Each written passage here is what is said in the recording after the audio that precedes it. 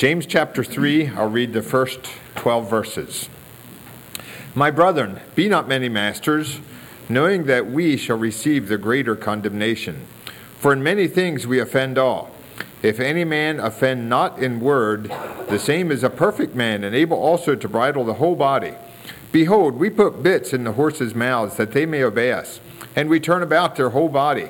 Behold also the ships, which though they be so great and are driven of fierce winds, yet are they turned about with a very small helm, whithersoever the governor listeth. Even so the tongue is a little member, and boasteth great things. Behold, how great a matter a little fire kindleth. And the tongue is a fire, a world of iniquity. So is the tongue among our members, that it defileth the whole body, and setteth on fire the course of nature, and it is set on fire of hell. For every kind of beasts, and of birds, and of serpents, and of things in the sea is tamed, and hath been tamed of mankind. But the tongue can no man tame. It is an unruly evil, full of deadly poison. Therewith bless we God, even the Father, and therewith curse we men, which are made after the similitude of God. Out of the same mouth proceedeth blessing and cursing. My brethren, these things ought not so to be. Doth a fountain send forth at the same place sweet water and bitter? Can the fig tree, my brethren, bear olive berries, either a vine, figs? So can no fountain both yield salt water and fresh. You may be seated.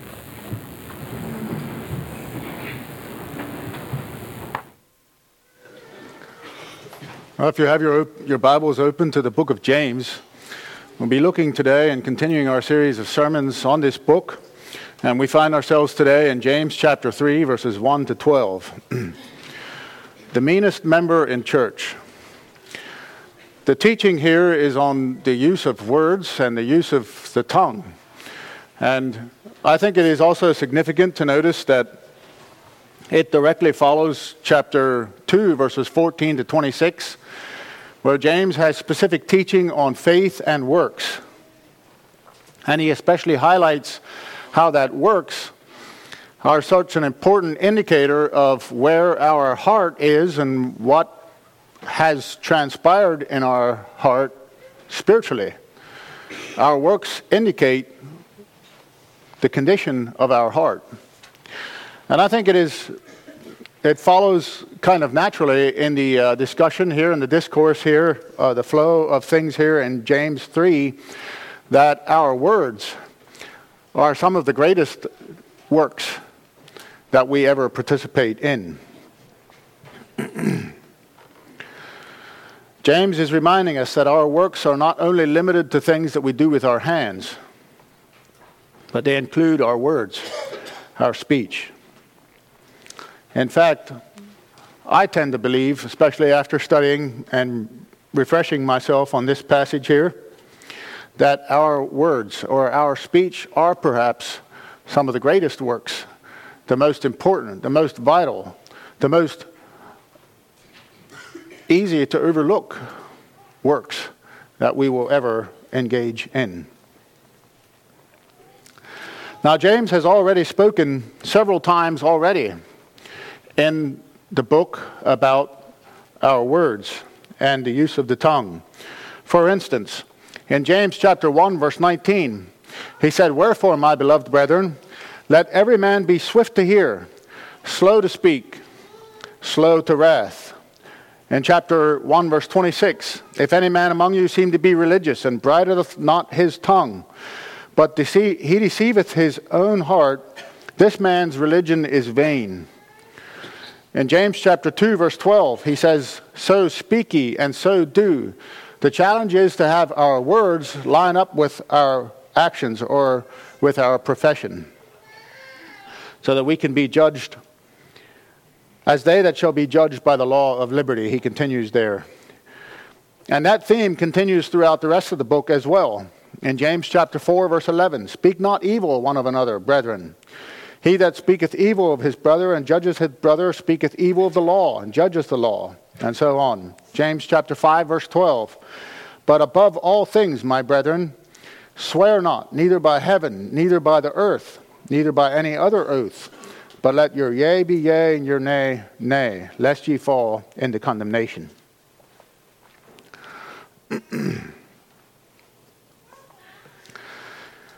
These 12 verses here before us today fall into 4 categories or 4 sections.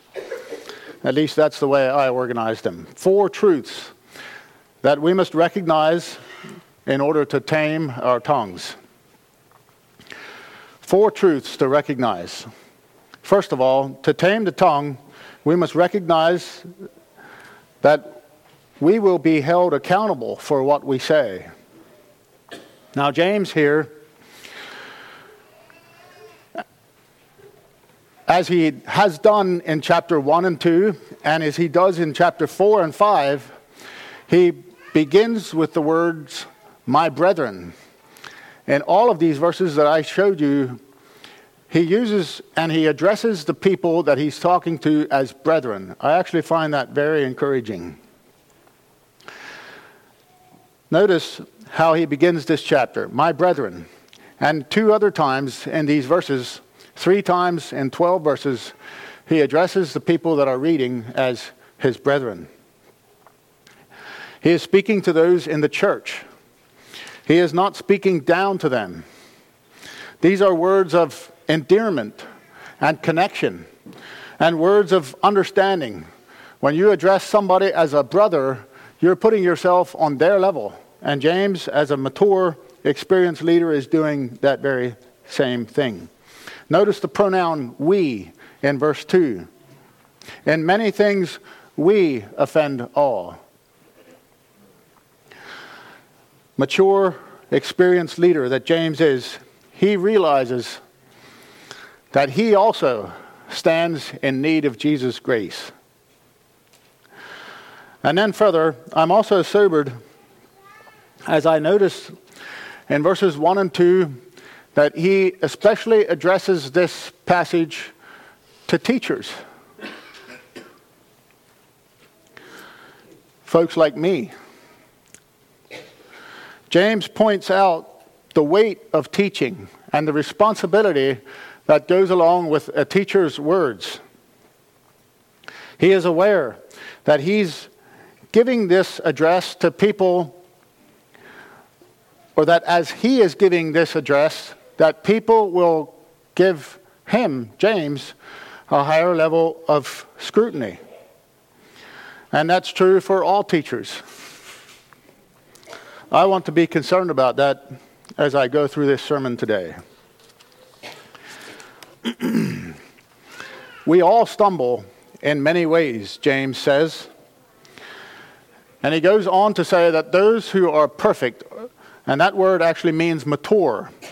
The word perfect, as it's used in the King James Version in the New Testament, means mature or developed or of full grown.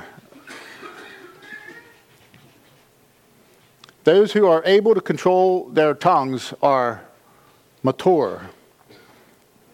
If any man offend not in word, the same is a perfect man, and able also to control the whole body. Again, I find that very sobering. And he calls to attention the fact that people who can do well with their speech, control themselves, are disciplined in that way, are usually disciplined in other important ways. And I think the rest of the text actually teaches us very clearly that the opposite is true as well. When a person is not disciplined in his words, you will usually find a person who is also in trouble or not disciplined in other ways as well.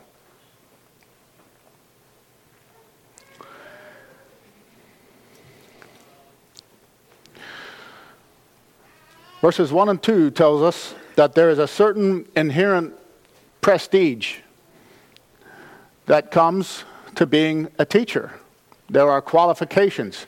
There are things that are evaluated. In order for a person to be a teacher, there needs to be a certain degree of learning. The assumption is that you are familiar with what you are teaching, with what you are sharing, with what is being brought forth, whether it's in school or in church or in business or in any other form of teaching. The understanding is that you have a level of understanding. And because of this, there are built-in dangers that a person takes upon himself or herself when they are in the office of teaching, whether it's in the church or in other places. And those that take this position are opening themselves up to fall into pride, the temptation of pride. If a man goes into teaching the Bible, there is a secret desire for status or recognition that can easily attach itself to that role, where a person ends up doing it for self instead of for the Lord. And James's point is that a man should not take on the role of teacher unless God has called him to it. Because teachers, he says, incur stricter judgment, a higher level of scrutiny, more criticism, and so on. We who teach God's word are going to be held more accountable because our words affect more people. Anytime we speak, or choose not to speak for that matter, we should keep in mind the serious fact that we stand before the Lord to give account. Jesus, in Matthew 12, verses 36 to 37 says, "But I say unto you, that every idle word that men shall speak, they shall give account thereof in the day of judgment. For by thy words," this is interesting, Jesus says, "by thy words thou shalt be justified, and by thy words thou shalt be condemned." Almost sounds like justification by works, right? But like James, the teaching is that our works reveal what is already inside of us. Our words, as part of our works, reveal and they expose what is already going on in our hearts. Whether our faith is actually genuine faith or if it's fake faith. Our words either validate that we are true believers or they reveal otherwise, that we do not know God. And if we sin with our speech, the way to freedom is to ask God's forgiveness and also for the forgiveness of those that we have sinned against. Genuine believers have this sense of being accountable for their speech, just like James exhibits here in these first two verses. Genuine believers have the sense of being accountable for their speech. To tame the tongue, we must recognize that we will be held accountable for what we say. Secondly, to tame the tongue, we must recognize its power for good or for evil. Look at these next verses. James uses two analogies, two ideas. He uses two large, the one a horse and the other a ship, much mightier than a man, but yet able to be controlled by a man. The analogy here is that the tongue is small in comparison to all of our body, our anatomy. Small but mighty. The bit and the rudder are analogies of the tongue. A horse and a ship, the two most obvious forms of transportation at that time. A bit, as we know, is a very small object that's put into a horse's mouth, probably weighs less than a pound or in that range. It's a small instrument, small in comparison to the horse. But when it's put into a horse's mouth, it has the ability, it gives the owner, the rider, the driver, the ability to control that large 2,000-pound beast or more. The same thing is said of a ship's rudder. Usually underwater, not able to be seen when the ship is in water. It's out of sight, usually. It's small in comparison to the overall size and scale of that ship. But when a captain has his hand on the wheel, of that ship, the pilot of that ship can steer that massive ship even in a strong wind, even in a storm, even when the waters are not cooperating with the direction of that ship. James' point is not that the tongue controls the body, but he's bringing out the idea or the example of how small the tongue is in proportion to the rest of our physical body. Sort of like a bit in a horse's mouth or a rudder is to a ship. It's a small part of the body, and yet it boasts great things, he says. Boasteth great things. James is saying, don't underestimate the power of the tongue, because if you do, you won't be able to tame it. Our knowledge of the ability that our tongue carries is a starting point. If you control the tongue, it has the ability to direct your whole life into something that's acceptable in God's sight. If you don't control the tongue, conversely, it has the ability to get you into big trouble. The bit and the rudder must overcome opposing forces in order to direct the horse or the ship. A horse can do an unusual amount of work, can do large and useful work, but only if it can be directed. A ship is useful in transportation, cargo, or people, but if the rudder is broken, it will be completely at the mercy of the wind or of the direction that the water is taking it. To work properly and accomplish good things, both the bit and the rudder must be in control, must be under the control of the hand that is guiding that object, such as the rider or the pilot. The ship is only good according to the person that controls that bit or that rudder. In that same way, the tongue needs to be guided by the Holy Spirit. The tongue needs to be guided by a life that has been transformed. And when that happens, the ability for one to overcome the force of the flesh and be under the control of God is a key point there. The book of James, as we have already pointed out at times, is closely connected to the Old Testament. I think at least part of that is because the book of James is perhaps the first book of the New Testament that was written. The New Testament was not compiled. And so when the early church talks about the scriptures, as you're going through the book of Acts and you see references to the scriptures, it's talking about the Old Testament. And so James is well versed and steeped in the language of the Old Testament. And especially in the book of Proverbs, perhaps. It has much to say. The book of Proverbs has much to say about the tongue, either for good or for evil. And I've just picked out a few. Proverbs 12, verse 18. There is that speaketh like the piercings of a sword, but the tongue of the wise is health. Proverbs 16:24. Pleasant words are as an honeycomb, sweet to the soul, and health to the bones. Proverbs 16:27-28. An ungodly man diggeth up evil, and in his lips there is a burning fire. A froward man soweth strife, and a whisperer separateth chief friends.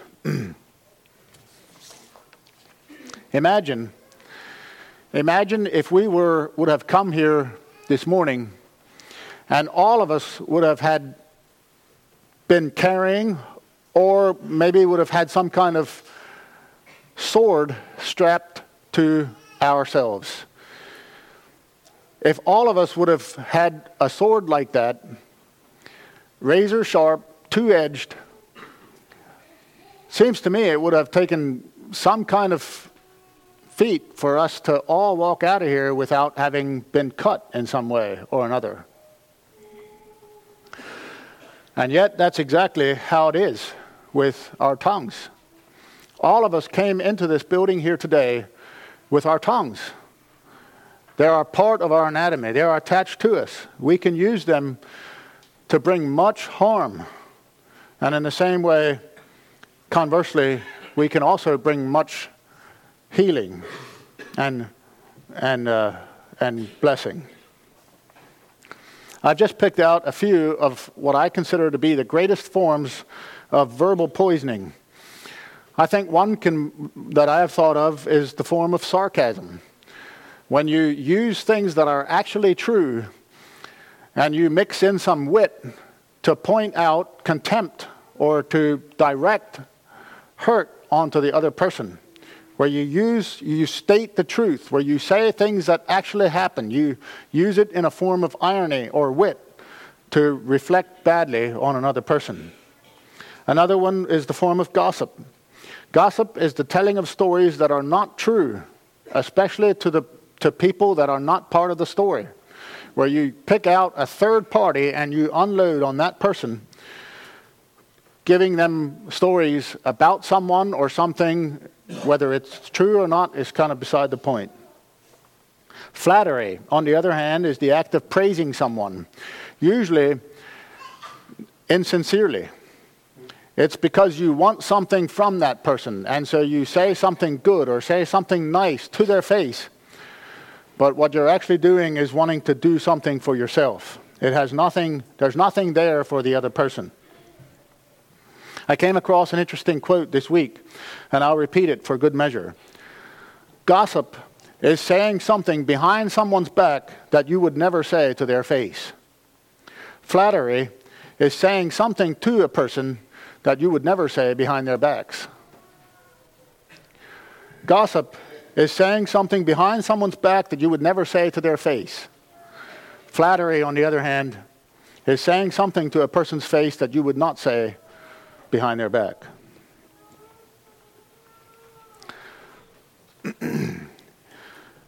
If all of us would read the book of Proverbs frequently and pay attention to its wisdom, there's a lot to be learned in this one book. It would be a source of sweetness and healing in our homes and in our churches.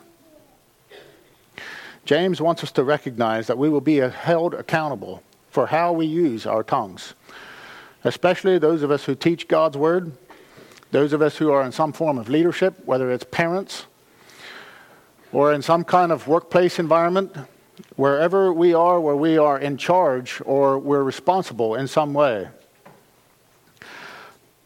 The teaching is that we are especially responsible for those who are coming after us. And I think fathers, especially in the home, fathers have a huge role in this thing.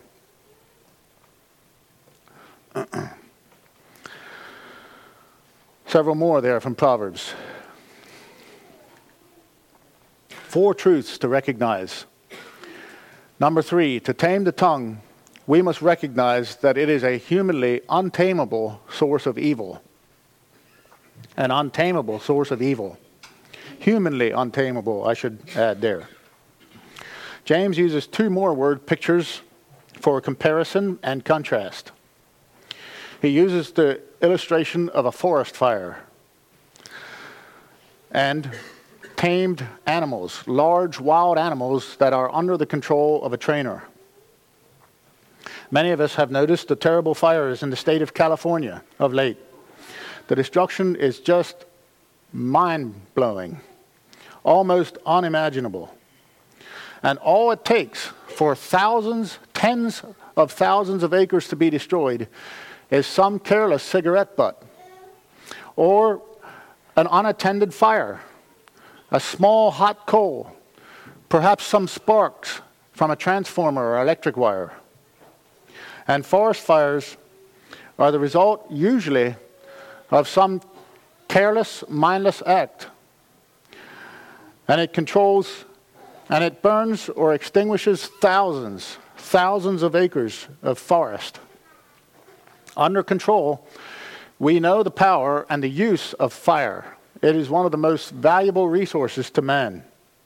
But out of control, it is frightening, scary, devastating. Forest fires are just devastating. And in verse 6, James directly states that the tongue is a fire. The tongue is a fire.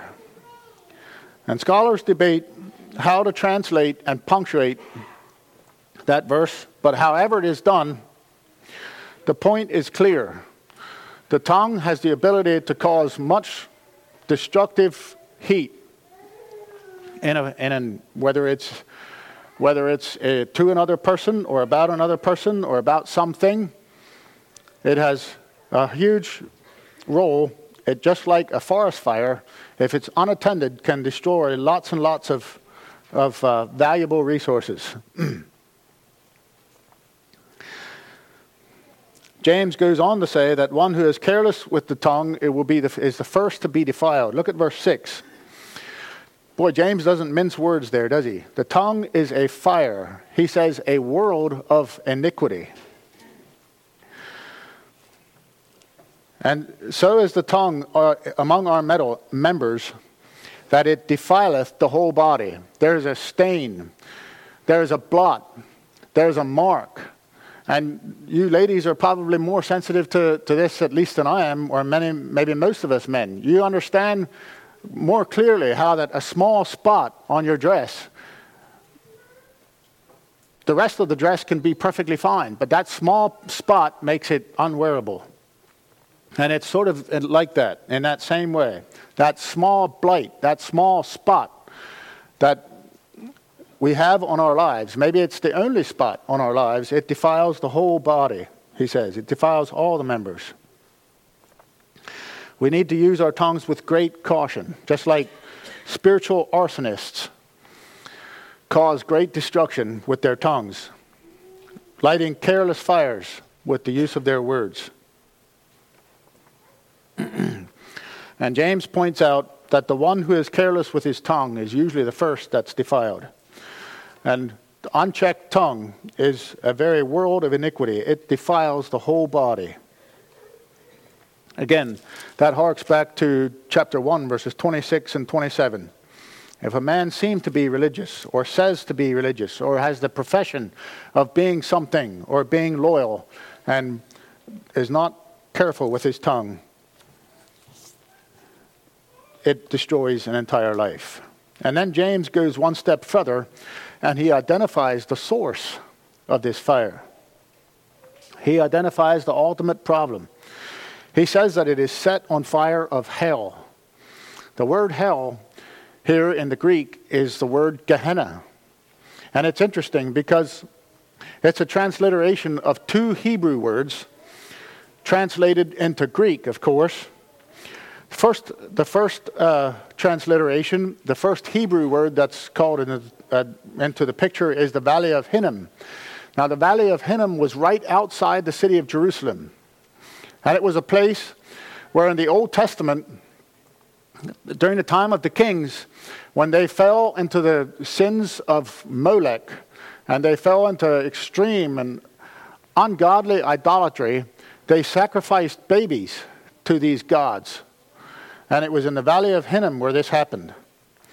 And this valley later, during the time of Jesus, when he was here on earth, and also, of course, James, who was Jesus' half-brother, must have had some sort of impression on the word Gehenna, or the Valley of Hinnom. Because in Jesus' time, it was the city dump. It was the place where birds and scavengers and dogs, and it was a place of stench and continual burning. The only other times that the word Gehenna is used in the original was in the Gospels, used by Jesus himself. 11 times Jesus used this word Gehenna to refer to a place of eternal torment. Hell is what we know it. And James means that this evil tongue is set on fire by Satan himself. The real source behind this deadly member is Satan himself. You know, many of us Christians shrink back from sins like homosexuality, or we shrink back from sexual abuse, especially of children. And we shrink back from actions such as murder and things like that, and we attribute them to some sort of satanic power. But yet at the same time, if we're not real careful, we put up with and or participate in things like gossip or slander or deceit, half-truths, sarcasm, and other sins of the tongue as if they're sort of no big deal. And James says that all sins had their origin in the pit of hell. They defile the one committing them. They defile and destroy others. As a believer of Christ, it is so important for us to confront these sins in our lives and to get control of these with the power, with God's help. James goes on to use an analogy now from the animal world. And if you have ever had the opportunity of visiting SeaWorld, or perhaps a more local aquarium, I remember a couple of years ago being at the aquarium in Baltimore and watching the incredible show of the dolphins and sea lions and those kinds of things, seals and dolphins. And at a circus, if you've ever been at one, you'll see elephants and lions and tigers and other wild animals that are under the control of the trainers. But James says that while those kinds of beasts can be tamed, while those kinds of beasts can be controlled by man, the tongue actually can no man tame. Our tongue cannot be tamed on our own strength. Our tongue cannot ever come under the power of any man, ourselves. The Holy Spirit is needed. The work of God in our lives is what's needed. The continual sanctification of His Word, the flow of His Word into our lives is what sets us on that course. I find it very interesting. The fruit of the Holy Spirit, for example. We know them. Love, joy, peace, long-suffering, gentleness, goodness, faith, meekness, temperance. Against such there is no law. And I can easily think of how at least 5 or 6 of those have direct connection to words. The fruit of the Spirit is never more evident in our lives than in what we say and how we express ourselves, the choice of words that we use, our condemnation of people and of situations and of things. Either shows that we are controlled by the flesh or by the Spirit in many incidents. An evil tongue is a tool of an evil heart. And that's James' final point. Number 4, to tame the tongue, we must recognize that its inconsistencies are rooted in its source. Verses 9 to 12. Therewith bless we God, even the Father, and therewith curse we men, which are made after the similitude of God. Out of the same mouth proceedeth blessing and cursing. My brethren, these things ought not so to be. Doth a fountain send forth at the same place sweet water and bitter? Can a fig tree, my brethren, bear olive berries, either a vine figs? So can no fountain yield both salt water and fresh. James points out the gross inconsistency that he no doubt has observed in his own life. And we've observed, every single one of us sitting here this morning, we've had times where we've seen this, where somebody has said something about us or to us. We've seen the inconsistency.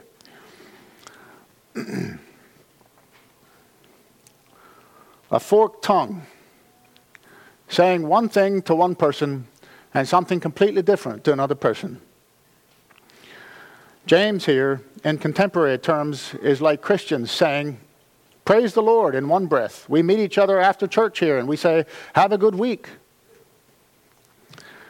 But we leave this place and the first thing that comes to the first part of our discussion on our way home from church is, did you see so-and-so? He or she makes me sick. He or she is such a hypocrite. Did you hear what so-and-so did? and so on. James, in typical manner, is so direct. In chapter 3, verse 10, he says, "My brethren, these things ought not so to be."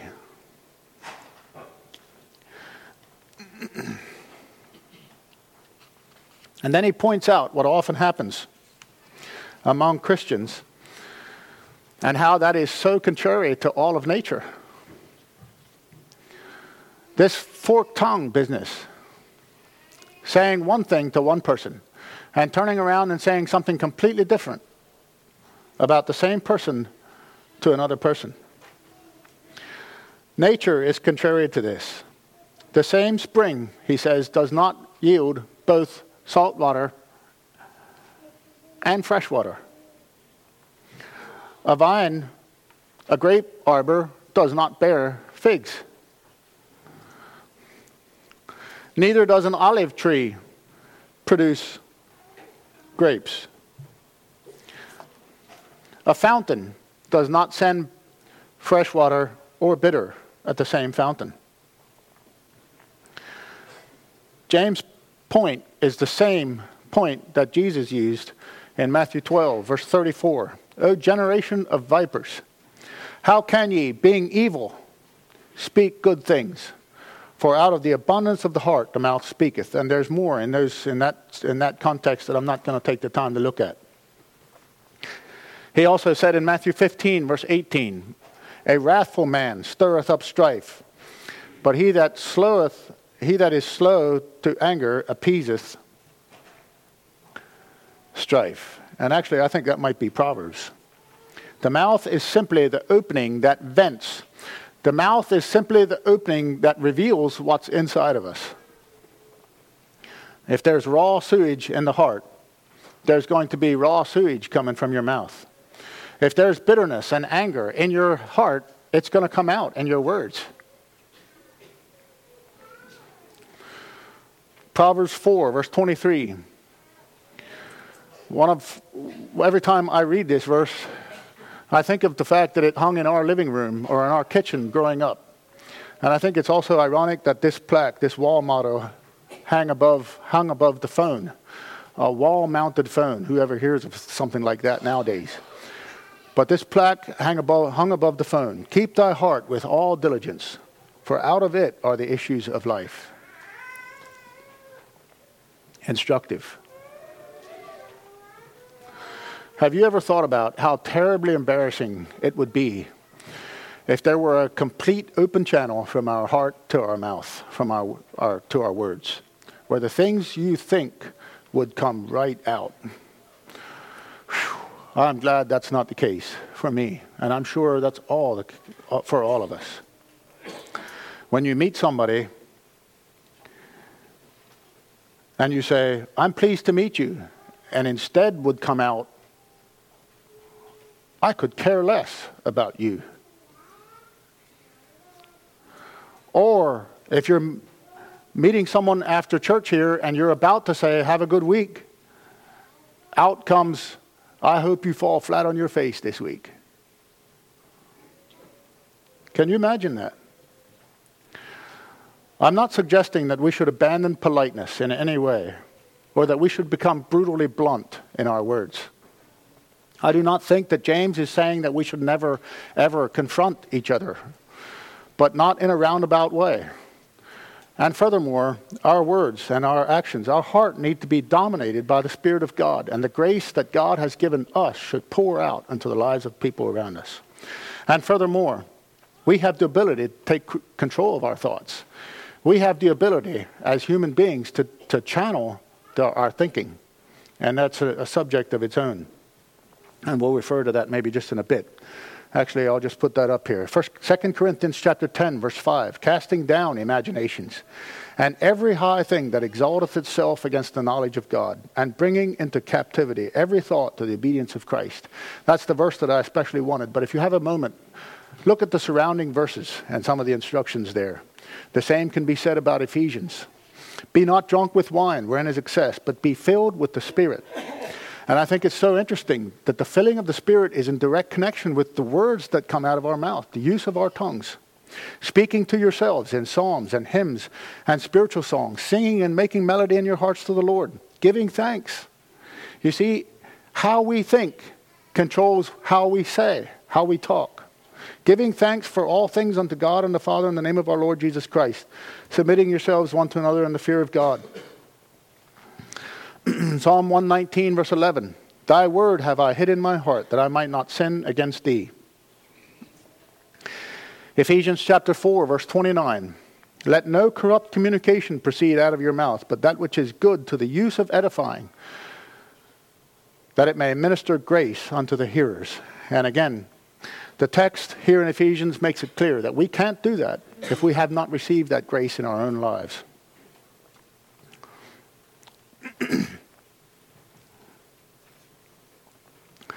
A little acronym that I came across as I studied. Before you speak, think. Is it true? Is it helpful? Is it inspiring? Is it necessary? Is it kind? Before you speak, think. As I close,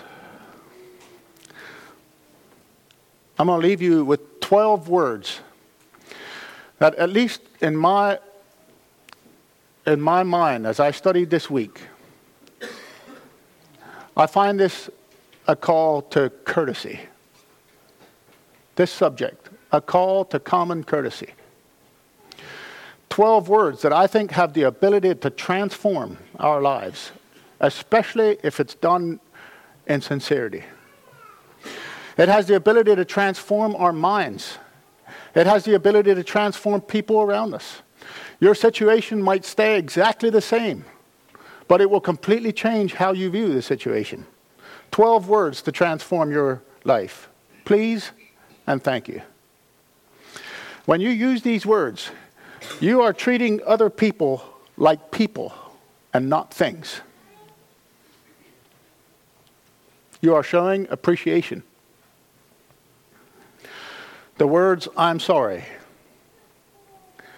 These words have a way of breaking down walls and building bridges, and especially when you're specific about what you're sorry for, especially when you're specific about where you have failed, and especially if you build on that and say how you're going to do it different in the future. These words, I admit, can also be used sarcastically, where somebody is confronting you about something and you just say, I'm sorry. You know what I'm saying? But done sincerely, they have a way of breaking down walls and building bridges. The words, I love you. Too many of us only read romance into these words. And I'm saying they go way beyond that. They go way beyond that.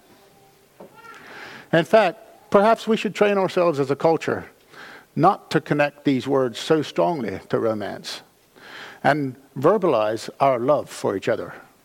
When you're sitting down with a person, or before you leave, perhaps even here today, put your arm around a person and say, I love you. You're putting weight on that person. You're putting worth on that person, value. We should say this frequently to our children, especially us fathers. We should frequently speak these words. The Bible tells us that we should speak these words to our enemies.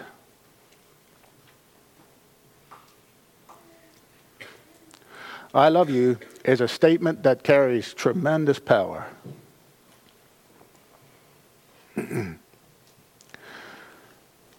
then the words, I'm praying for you. Again, it needs to be done sincerely. Be sure that you actually are when you say these words.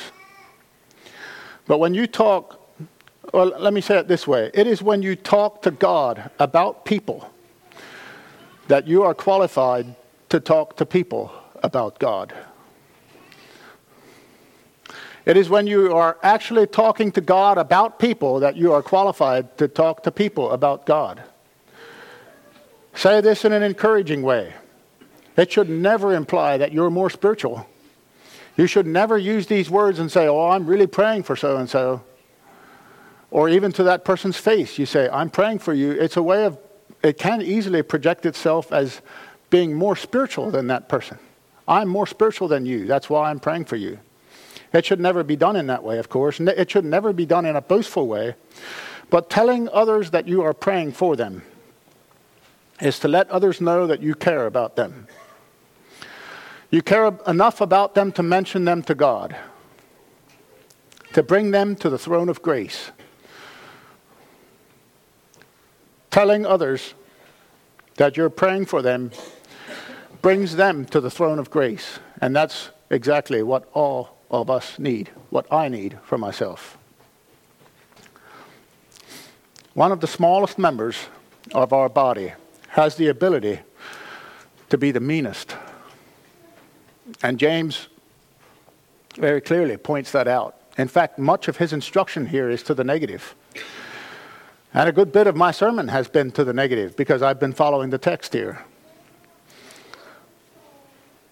But it doesn't have to be to the negative. The power of our words to bring healing and to bring motivation and inspiration is also very strong.